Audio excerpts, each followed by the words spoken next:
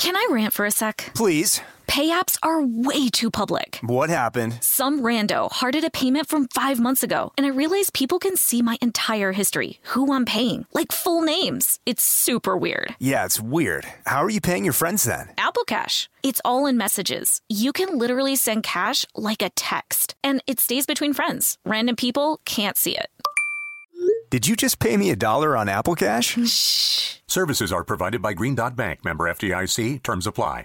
This episode is brought to you by PNC Bank, who believes some things in life should be boring, like banking. Because boring is safe and responsible, level-headed and wise. All things you want your bank to be. You don't want your bank to be cool or sexy. Sexy is for 80s hair bands, not banks. That's why PNC Bank strives to be boring with your money so you can be happily fulfilled with your life. PNC Bank, brilliantly boring since 1865. Brilliantly Boring Since 1865 is a service mark of the PNC Financial Services Group, Incorporated. PNC Bank, a National Association, member FDIC. The state of Tennessee is one of the few places where the sounds are just as breathtaking as the sights. Whether that's live music at a historic music venue, the crack of an open fire at a campsite in the wilderness, or hearing kids laughing as they explore what's right around the bend, Tennessee just sounds perfect. Start planning your trip at tnvacation.com. Tennessee sounds perfect. Welcome to Stuff Mom Never Told You from HowStuffWorks.com.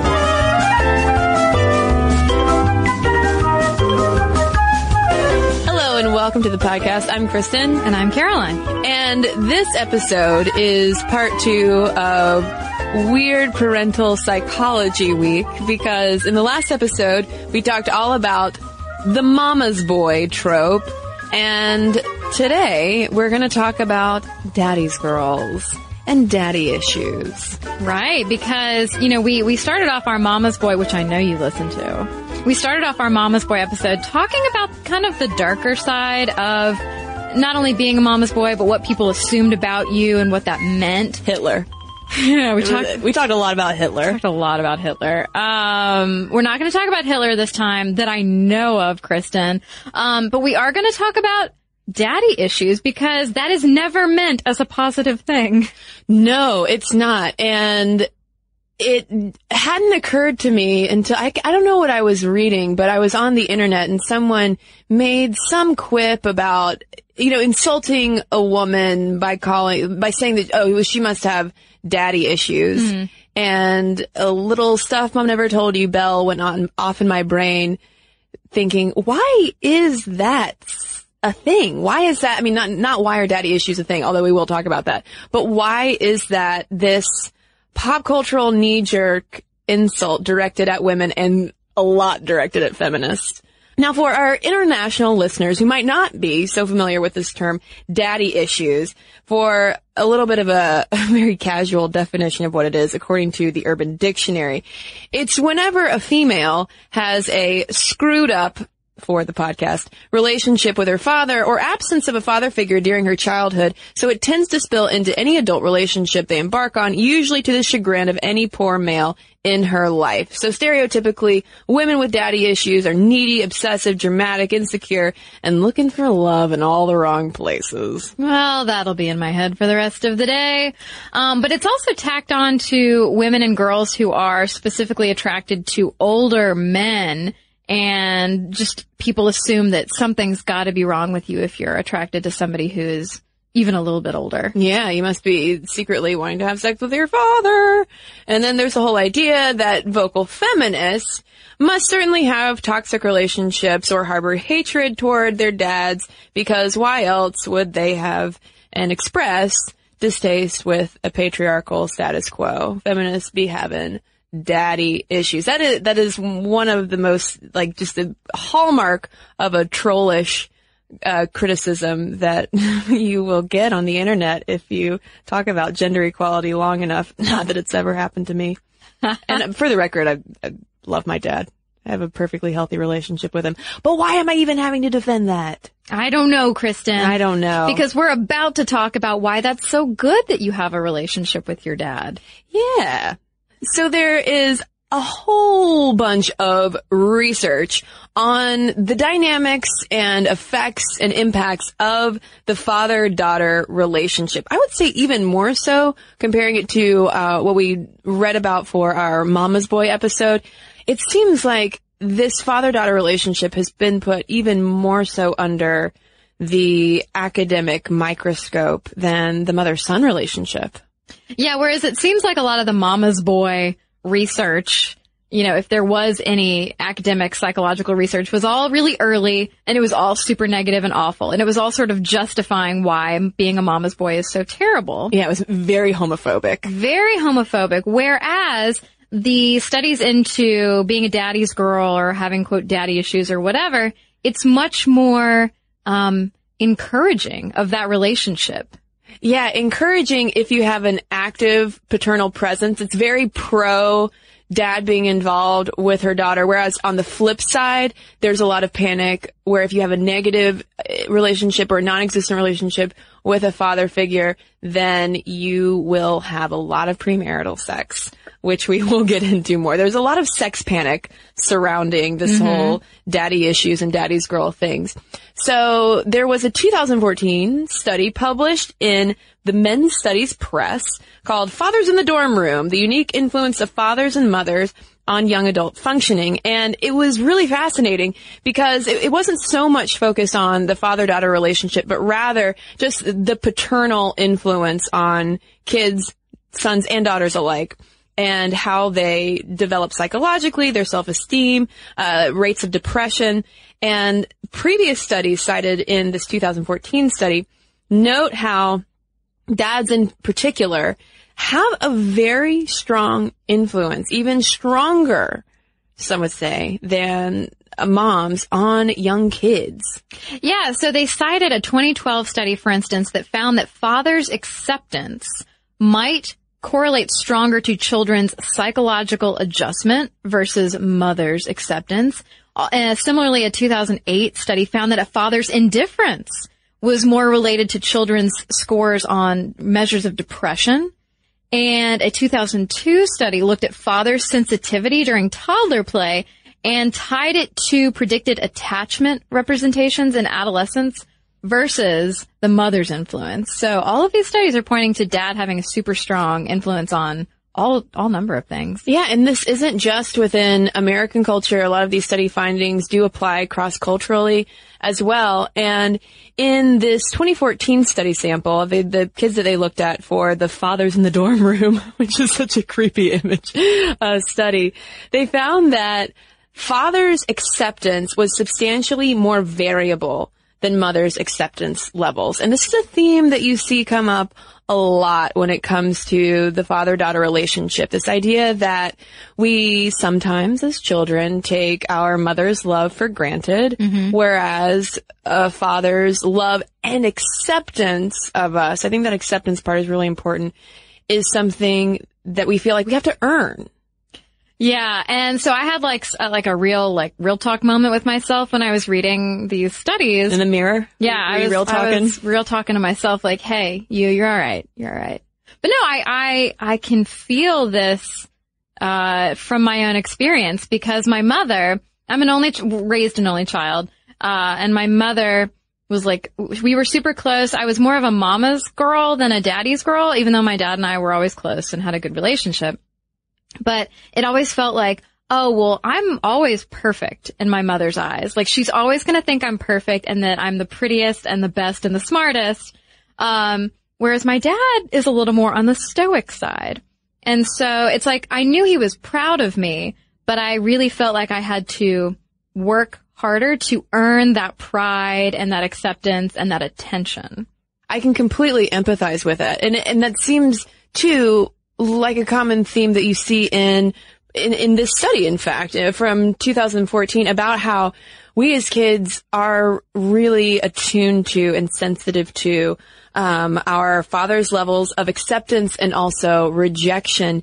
And one key quote that jumped out to me in the study discussion was that parental acceptance and rejection may be perceived as a reflection of the self's social worth. Thus, low acceptance and high rejection by fathers compared to mothers may carry more negative psychological consequences. Dads beware. Interesting. Well, psychologist Peggy Drexler, who's the author of Our Fathers, Ourselves, talks about the fact that many daughters, this is a quote, many daughters idolize their fathers because they don't know them well enough to see their flaws and therefore desire his approval. She talks a lot about how stereotypically, culturally, the father's working outside the home more. Maybe he travels more than mom does. Maybe mom's home more, being the primary caregiver. And it's that whole like allure of this powerful man outside the house. And if he's so powerful and needed out there, then obviously he's like a big shot. And there's that whole idea that dad is this sort of other figure. He's a little bit more distant from us than mom, who is, very close in terms of being a caregiver. So we've got to work harder and try to impress him more. Although I do have a feeling that narrative is rapidly changing as you do have more stay-at-home dads, for instance, or moms who are the breadwinners, and dads in general just being more invested in childcare. And I think that would be a good way a positive way for it to be evolving. But if we look a little more closely too at that father-daughter relationship, not just looking at kids in general, looking now at dads and daughters, what kind of dynamics tend to emerge? So there's also this common refrain that fathers are the first men whose love girls seek out. And a lot of this too, you have to keep in mind, is coming from a very heteronormative framework. There's this importance of the father figure in terms of, being that first guy whose love and affection girls want to win over is based on the assumption that, in the future she will be seeking the love and affection of other men. And so dads thus establish our earliest models of what we expect relationships with men to be like. And then our relationship attachment styles, which we've talked a lot before on the podcast, anxious attachment, secure attachment, etc., then flow from there. Yeah. Thanks or no thanks, Dad. Yeah, I mean, I can totally see how this goes beyond just like being a stereotype and something that people assume. I can totally see how dad would be a model. And psychologist Jennifer Kronberg basically says, yeah, basically that's how that works. She says, in my years of psychology practice, I've met very few women who didn't unconsciously or consciously pick a romantic partner based on her dad, talking about it's true for whether a woman dates a man because he's like her father or because he's nothing like her dad. Somehow it's all based one way or another on her relationship with her father. Yeah, and we actually did a podcast a while back now called Do We Marry Our Parents? Which if you want to dig more into this kind of psychology, you can head over to stuffmomnevertoldyou.com and look in our podcast archive, which you can get to by clicking on the podcast tab and scrolling all the way down, and you'll see a button, browse all of our podcasts, and the episode title is Do We Marry Our Parents? But back to dads and daughters, what daughters say they want more from their dads, and perhaps to divert these so-called daddy issues, that negative baggage that we, hear about so often in a very flip kind of way. According to a 2011 study in contemporary sexuality, what daughters, in this case, college-age daughters, wanted more from their dads was, quote, understanding men, suggesting ways to deal with pressure to have sex, sharing their own experiences about adolescence, dating and sex when they, as in dads, were adolescents, communicating values, providing more information on sexual risk topics, and being more open and comfortable when talking to their daughters. Because this entire study was looking at how dads talk to their daughters about sex, and the answer is not very much, because that's uncomfortable.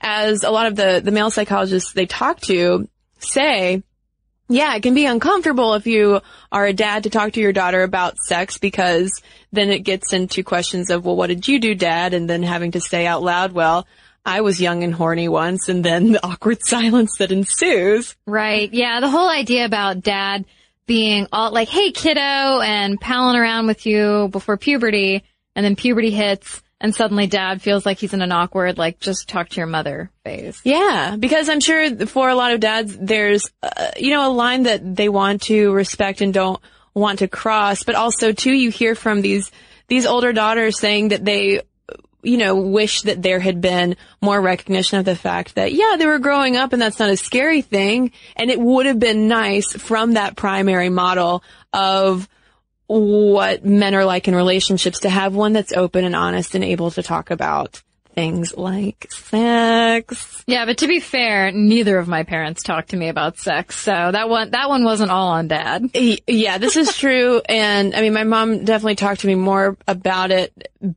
And the messages that I got from my dad about sex were more in the sense of, no, you don't want to know what happens in a boy's mind, which, for the record, people, not a good message to give to your daughters. Well, Kristen, we have a lot more to talk about, but first we're going to take a quick break.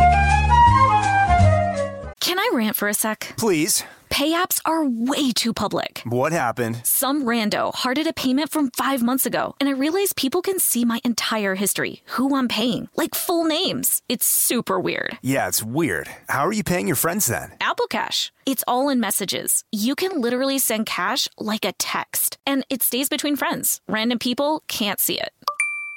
Did you just pay me $1 on Apple Cash? Shh. Services are provided by Green Dot Bank, member FDIC. Terms apply. Snag a Job is where America goes to hire, with the deepest talent pool in hourly hiring. With access to over 6 million active hourly workers, Snag a Job is the all-in-one solution for hiring high-quality employees who can cover all your needs. On demand, temp to hire, part-time or full-time. You name the position. Warehouse worker, retail associate, grocery store clerk, fitness trainer, baker, stylist, bellhop, podcast producer. Yeah, Snag a Job's got a worker for that. With our easy-to-use platform, you're able to seamlessly post and fill available positions quickly with a dedicated customer support team to provide all the help you need along the way. Kind of nice knowing you have a talent pool like that in your own backyard, right? Snag a Job is the partner you need to keep your business running smoothly. So visit snagajob.com or text snag to 242424 to talk to an expert. Snagajob.com, where America goes to hire. This episode is brought to you by PNC Bank, who believes some things in life should be boring, like banking. Because boring is safe and responsible, level-headed and wise. All things you want your bank to be. You don't want your bank to be cool or sexy. Sexy is for 80s hair bands, not banks. That's why PNC Bank strives to be boring with your money so you can be happily fulfilled with your life. PNC Bank, brilliantly boring since 1865. Brilliantly Boring Since 1865 is a service mark of the PNC Financial Services Group, Incorporated. PNC Bank, a National Association, member FDIC. And now, back to the show. Speaking of messages that dads are giving their daughters, what happens when daughters don't have those ideal, strong, warm relationships with dad? A 2012 study looked at stress responses that women experience and found that those who had reported relationships with their dad characterized by rejection, chaos, and coercion ended up having basically higher stress hormone levels, so cortisol levels, and before a task that they anticipated to be stressful, and had higher cortisol in response to a problem discussion with a friend. They were also more likely to self-disclose about psychosocial stressors. Yeah, that disclosure thing is something that comes up a lot in terms of correlates, behavioral correlates for women who have dysfunctional relationships with their dads. There is a lot more disclosure going on, and I'm not sure why, but that was just something that I noticed from the research. But in that particular instance, the opposite was true for the women who, had self-reported father-daughter relationships characterized by warmth, autonomy, support, and structure.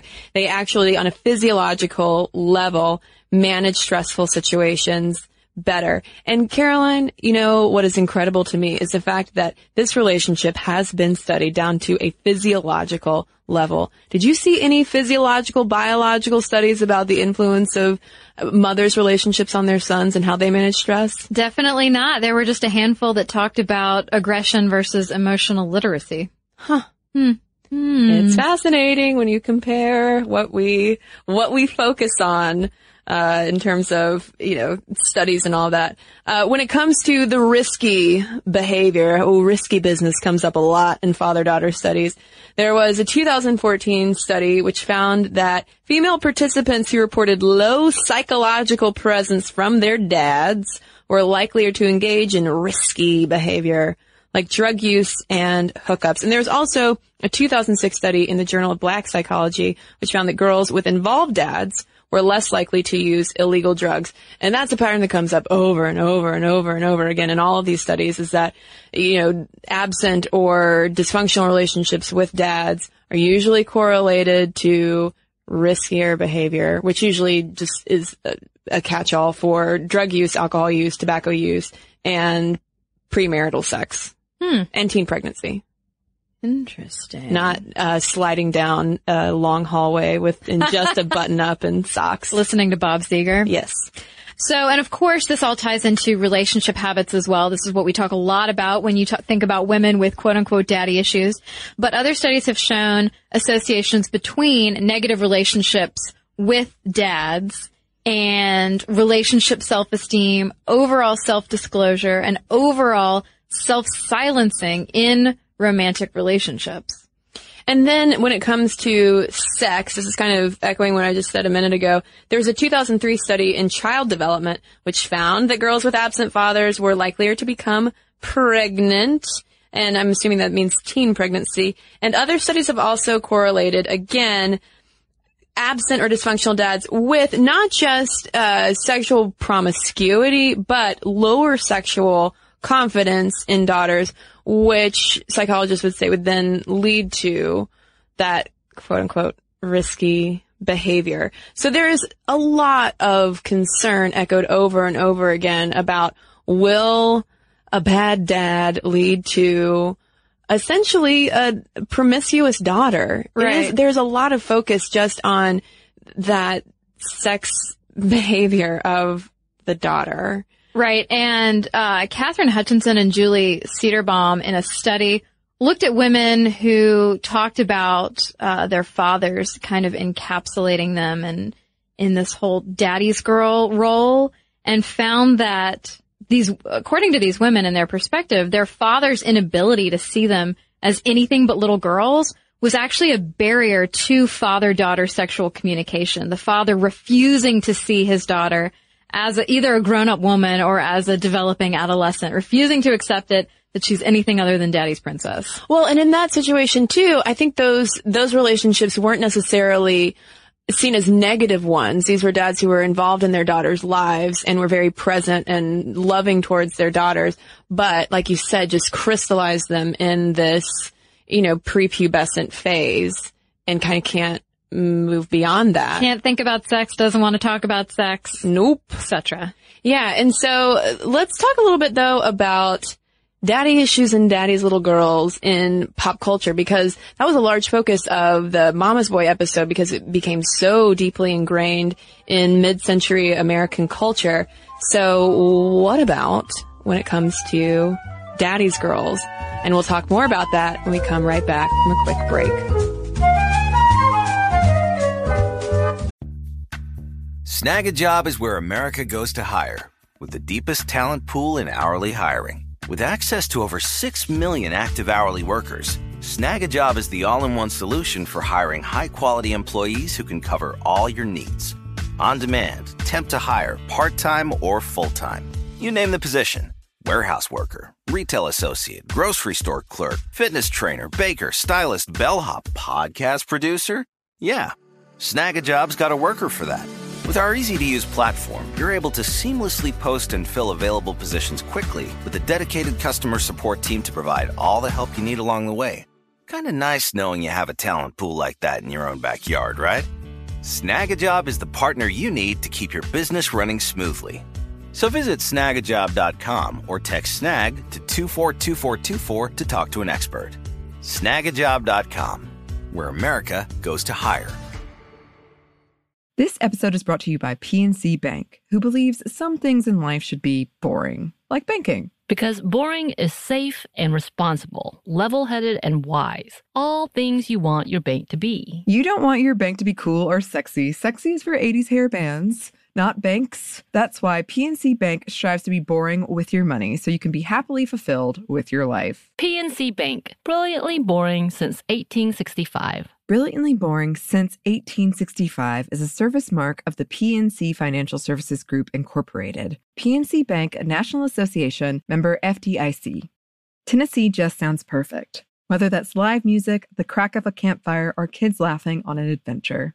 To start planning your trip, visit tnvacation.com. Tennessee sounds perfect.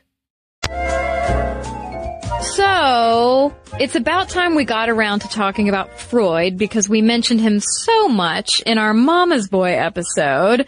And we also mentioned the whole post-World War II period when a lot of societal fears and anxieties cropped up, not only around mothers and their children, but also homosexuality and what that meant as a changing society.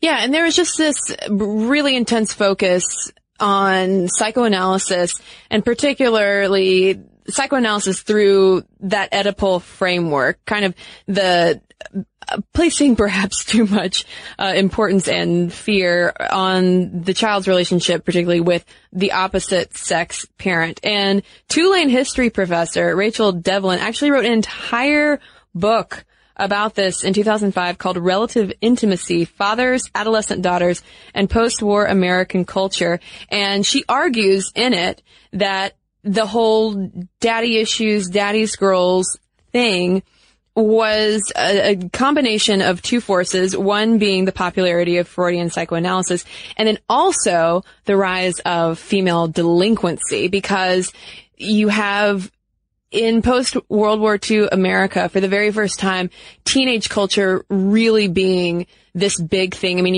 if you look back at Life magazine at the time, they have feature stories on like what being a teenager is, because it's this sort of new phase in life, and it has this whole culture and consumer culture around it after the war. And with that, you also see the rise of female delinquency, and you can see it on screen through classic films such as Rebel Without a Cause. And there was a fear about these female delinquents, these girl gangs. What's going on? Well, blame their dads. I know. Well, it's so funny to see those anxieties blown up like that. It's just like, oh my God. You mean women and young girls are developing their own sort of like personalities outside of the home, and they're becoming teenagers, and that is so scary. She's wearing lipstick. Oh no, what does that mean? Can you imagine what they would have done if they had seen Spring Breakers? Clutched their pearls for sure. Freud would have been like, oh, I got a lot to say. But Devlin talks about how during this time girls perceived misbehavior was explained as a paternal failing. She says that girls were seen as being not sufficiently Oedipally connected to their fathers. And this whole Oedipal framework that Kristen mentioned was a way to try to control and reintegrate girls into the family. But what surprised me, considering the way we talk about Freud on this podcast, what surprised me is that Freud thought this whole perception was warped. He himself thought that these urges needed to be overcome, not maintained. Freud thought that, sure, girls and young women have to pass through this phase of like having this relationship with their dad, but the key is that they have to then pass through it. Right. Well, and one example that she calls out in terms of maintaining rather than overcoming was through the use of lipstick. This is an actual thing. She said that it was thought at the time that girls who were allowed to wear bright lipstick, which was in vogue, with their father's blessing would be sexually well developed, whereas dads who forbade their daughters to wear lipstick were arresting their daughters' sexual development. So, yeah, I mean, talk about some loaded lipstick. Interesting. New band name. Well, I mean, 'cause this is in the, 40s and 50s, and only a few decades prior, wearing rouge on your lips would have been something only stage actresses would do. And you know what stage actresses do? They act. And they fornicate.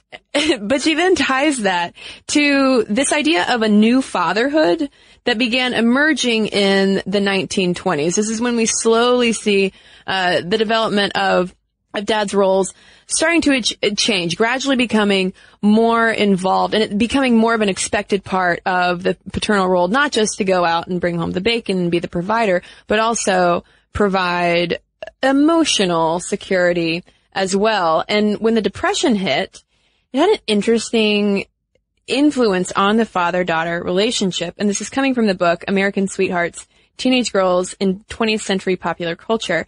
And Alana Nash, the author, says that the trophy daughter idea thrived in the Depression when the proliferation of sub-deb, as in debutante, images in popular culture addressed the perceived crisis of masculinity, suggesting that daddy was still a real man and that his masculinity was not lost entirely in the crisis as long as he could protect his angelic little girl.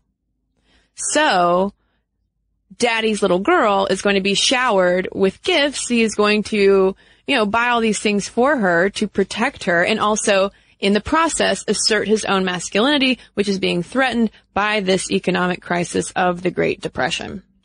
That is interesting. The layers on that one. Yeah. It's probably not the same thing as when my father a couple years ago asked if I wanted him to take me fine china shopping. I was like, do you think I'm never going to get married? You're just going to step up to the plate and buy me some plates. Maybe he wanted to assert his masculinity. Or something. Or maybe he has a secret love for ceramics, Caroline. He could. I don't know. We don't know everything about our fathers. This is true. This is true. But that's interesting because, you're talking in a time frame of the Depression, or Alana Nash is talking about a time frame of the Depression. But, now we have something similar if you look at things like moving on from debutantes up to the popularity these days of like purity balls and stuff. Ooh, yeah. The purity balls being events that are more typically associated with evangelical Christianity and the whole virginity pledge thing. There are these events called purity balls where fathers will escort their daughters to a prom-like event and it's sort of a prom and also a coming out kind of event where dads will pledge publicly to protect their daughters' sexual purity, and then the daughters sort of pledge themselves to their dads as well. There's definitely a lot of interaction between what we've been talking about and that phenomenon. But in all of this, you could argue that all of that sounds pretty weird, but overall, I think there's a lot more social acceptance for daddy's little girl, daddy's princess, things like that. Even like grown women saying it versus mama's boy, which is definitely pathologized. Yeah, because what have we seen in all of this research? There is this, hammering home over and over again, this idea that if you have a solid relationship with your dad as a female, then you are well adjusted. And it kind of like can't, and the only way that it starts to get so close that people start turning their noses up at it is when it becomes almost too financially involved, where she becomes a spoiled little princess rather than just daddy's little girl. But a woman who is codependent on her father in the same way that a guy might be codependent on his mother that we call him a mama's boy, those are perceived very differently, it seems like, even today. And speaking of Peggy Drexler, the author of Our Fathers, Ourselves, and psychologist, the one big type of father that she calls out in her book that she sort of has no patience for is the dad who really fosters the whole daddy's little girl image. Not in the sense of like wanting to have a close relationship with his daughter, but dads who sort of want to almost put their daughters in a bell jar in a way to protect them from everything, because she says that it might render them incapable of self-actualizing as adult women, because these dads want to hold on to them because maybe it's a need to assert masculinity, maybe it's a fear, of knowing themselves as younger, horny men and not wanting to think about that in the context of their sexually maturing daughters. She does not look kindly upon that. That's funny. Like, I never got the impression that my dad wanted to keep me his little girl forever. I got the impression more that he was off to the side, like, she's growing up and I'll just be over here. I can't watch. Not that he was like super comfortable with me like dating or anything. It was more that he's like, I don't want to know. I don't want to know. Just don't tell me. But Rachel Devlin, who we mentioned earlier, also looks at these contemporary father-daughter relationships from an interesting perspective. She says that they're more commercially oriented, as evidenced by things like MTV's show My Super Sweet 16. Yeah, in case you haven't seen this reality show, and I don't know that it's still on the air, it showcases a lavish, over-the-top Sweet 16 party for a kid. A lot of times it's a girl who is usually pretty spoiled, gets everything that she wants, and usually ends with someone getting a new car. And it's always interesting in the show or thinking back on the show, it's not like I'm sitting at home still watching it these days, but I watched it enough in my youth to know that every now and then the mom always played a larger role in the show because the dad was off doing whatever, making these buku bucks to pay for this party.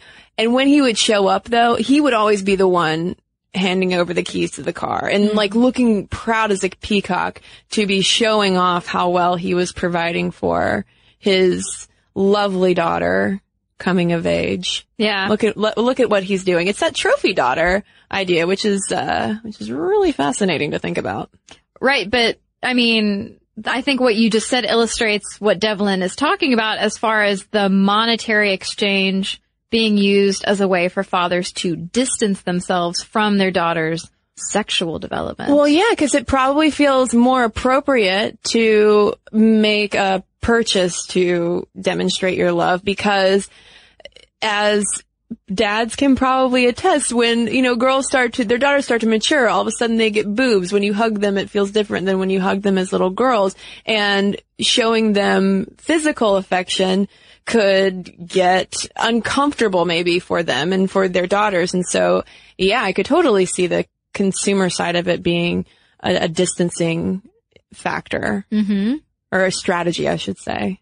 But one thing that we've touched on but haven't really gotten into is the fact, and we talked about this a little bit with Mama's Boys, and that there are just different dynamics going on if it's a same-sex couple raising kids than it is with our stereotypical mother-father household that has been studied to death. Yeah, I mean, the thing for both of these episodes, Mama's Boys and Daddy's Girls, is, again, goodness, those phrases just burned holes in my brain. It's interesting to talk about both of them at this time when I feel like the role of mother and father is very much in flux, and almost it's starting to meld together into this broader role of just being a good parent and it not being so gender specific. Because, like you said, there are now plenty of two-parent households with kids who are doing perfectly well, where there is neither a father or neither a mother, depending on which kind of same-sex couple it is. And there was actually an article in The Advocate called The Lesbian Dad, and talking about how there are some gender non-conforming lesbians who are more comfortable with their kids calling them dad or a derivative thereof. Like they profiled one woman who preferred to be called Baba rather than being called mom or mommy, because particularly with the mommy, there's just no identification with that label whatsoever. And I can understand that. I mean, I'm thinking of myself being called mommy. Nope. Well, I mean, this also goes back to an episode that Kristen and I did a while ago on the division of household labor, basically, that even the most progressive, forward-thinking, man-woman, feminist couple, even those couples can tend to fall back to gender norms when it comes to the division of household labor. Whereas if you have a same-sex couple, the traditional household duties are more equally distributed. Yeah, and there was a study among Swedish children in lesbian households that came out in 2013, and it concluded, based on interviews with these kids, that they, quote, described daddies as the same as mummies. And that's mummies with a U because it's from Sweden, and I really enjoy that. So in other words, in these kids' minds who are being raised in these lesbian households with very egalitarian setups, both parents had sort of similar functions, like daddy's mummy, mummy's daddy, and everybody's happy. Yeah, I think we are at an interesting tipping point socially and culturally as far as, like you said, people realizing the importance of just being a good parent, whether you are male or female, whether you're mom or dad or baba, whoever you are, and the importance of, being loving and caring to your child regardless of what role you fill. Well, and I also know of some straight couples as well where the father tends to engage in more stereotypical maternal activities with the child and vice versa with the mom. Maybe the mom's a little more outdoorsy and tends to have a little more rough and tumble play with the kids. So I think if anything, it's a positive sign that there is more acceptance of how there can be fluidity in these roles. Mm-hmm. But when it comes to, though, Caroline, this whole daddy issues thing, can we circle back to the daddy issues insult? I don't know. Is it a phrase that we need to retire? Oh, well, I'd like to see it retired. I mean, it is always such an ugly insult to say to somebody. Yeah, I mean, it's also used a lot. If you just Google around different combinations with it, it is used a lot in headlines as a clever turn of phrase to indicate that there's some kind of problem somewhere, like, oh, this organization has daddy issues or whatever. So I don't know. I just feel like it's so hackneyed and cliche that maybe we need to move beyond the daddy issues thing. Or maybe I'm just also tired of it, everyone's saying that all feminists have daddy issues. Yeah. All right, let's retire it collectively. We'll agree to do it. Okay. All right, listeners. All right. Well, and also listeners, now we want to hear from you. We want to know about your own dad-daughter relationship, good, bad, non-existent. How has that impacted you? And also, what are your thoughts on the whole daddy's little girl thing, daddy issues? Do you think it should be retired, or do you think that it is useful in some applications? Let us know all of your thoughts. momstuff@howstuffworks.com is where you can send us your letters. You can also tweet us at momstuffpodcast and send us a message on Facebook as well. And we've got a couple of messages that have nothing to do with dads to share with you right now. I've got a letter here from Hannah in response to our Women's Wanderlust episode. She writes, I wanted to mention a few observations I've made while traveling alone. I made my first alone trip to India 10 years ago at 21, and I've kept going back ever since. And the part of the observation of hers that I wanted to share with listeners is this. My biggest problem traveling in India as a woman has been finding toilets when on long trips through rural areas. I've had to talk many a bus driver into keeping the whole bus waiting while I wander off, usually into some potentially snake-infested field, to find a discreet spot. Women in saris will often just lift their skirt on the side of the road, and wearing pants makes it more complicated. The lack of facilities for women in India is a well-known problem, and of course much more serious for the local women who risk getting raped when looking for a secluded space. For me, it's a mere annoyance. As for the distinction between traveler and tourist, I would just say that someone who insists on calling herself a traveler and not a tourist is just a very pretentious tourist. Yeah. And I do think solo travel can make you a bit self-absorbed in the long run. Whenever I've come across some of those self-proclaimed off-the-beaten-track travelers who've been roaming around for years, I make a sport out of timing how long it takes them to ask a single question about anyone else. I've experienced having hour-long conversations, in quotes, about the wonderfully intriguing travels of such people without even having been asked for my name. This letter turned out long, and I could go on and on. Sorry about that. And thanks for making my early commute to work enjoyable. Sounds like she's run into some not-so-great travelers. Haha, see what I did? Or tourists, yeah. Right. So thanks, Hannah. Okay, I have a letter here from Gabby. She says, hello, ladies. Hello. I'm a Brazilian actress and have discovered your podcast recently. Hello, welcome. So your podcast on fat bottom girls was especially interesting for me. I grew up in a culture that's really butt-centric. That is my own analysis, but I feel that globalization is changing preferences in Brazil in front of my own eyes. As in the 90s, most people would choose butts over breasts. In the 2000s, globalization had a boom, in quotes, And since then, middle and upper class males have been paying more attention to breasts. The culture and cult of the bottoms were left to the lower classes. That can be seen very specially in the music scene. Inside Brazil's slums, a really popular rhythm is called funk carioca that valorizes a cultural vision really similar to the North American rap. The lyrics and dances tend to be really sexualized by men and women and quite focused on the bottoms.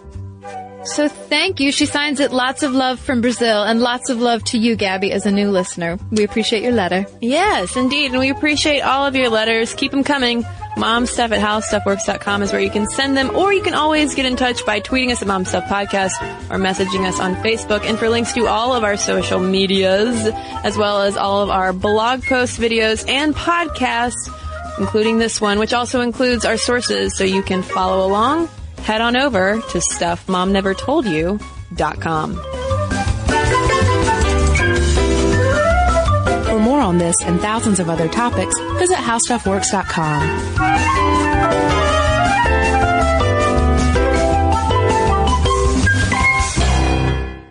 This episode is brought to you by PNC Bank, who believes some things in life should be boring, like banking. Because boring is safe and responsible, level-headed and wise. All things you want your bank to be. You don't want your bank to be cool or sexy. Sexy is for 80s hair bands, not banks. That's why PNC Bank strives to be boring with your money so you can be happily fulfilled with your life. PNC Bank, brilliantly boring since 1865. Brilliantly Boring Since 1865 is a service mark of the PNC Financial Services Group, Incorporated. PNC Bank, a National Association, member FDIC.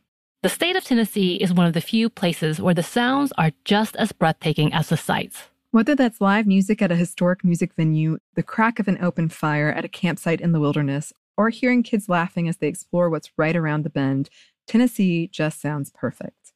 Start planning your trip at tnvacation.com. Tennessee sounds perfect. This episode is brought to you by Pedigree. If you've been looking for love at first sight, it is closer than you think. It can be found at your local shelter. So this June 7th to 9th, join the Pedigree Adoption Drive, and the Pedigree brand will reimburse your dog adoption fees nationwide. Pedigree knows that bringing a dog into your home not only opens their heart, it can open yours too. Visit pedigree.com/adoption-drive to learn more about the adoption drive and to see full terms and conditions.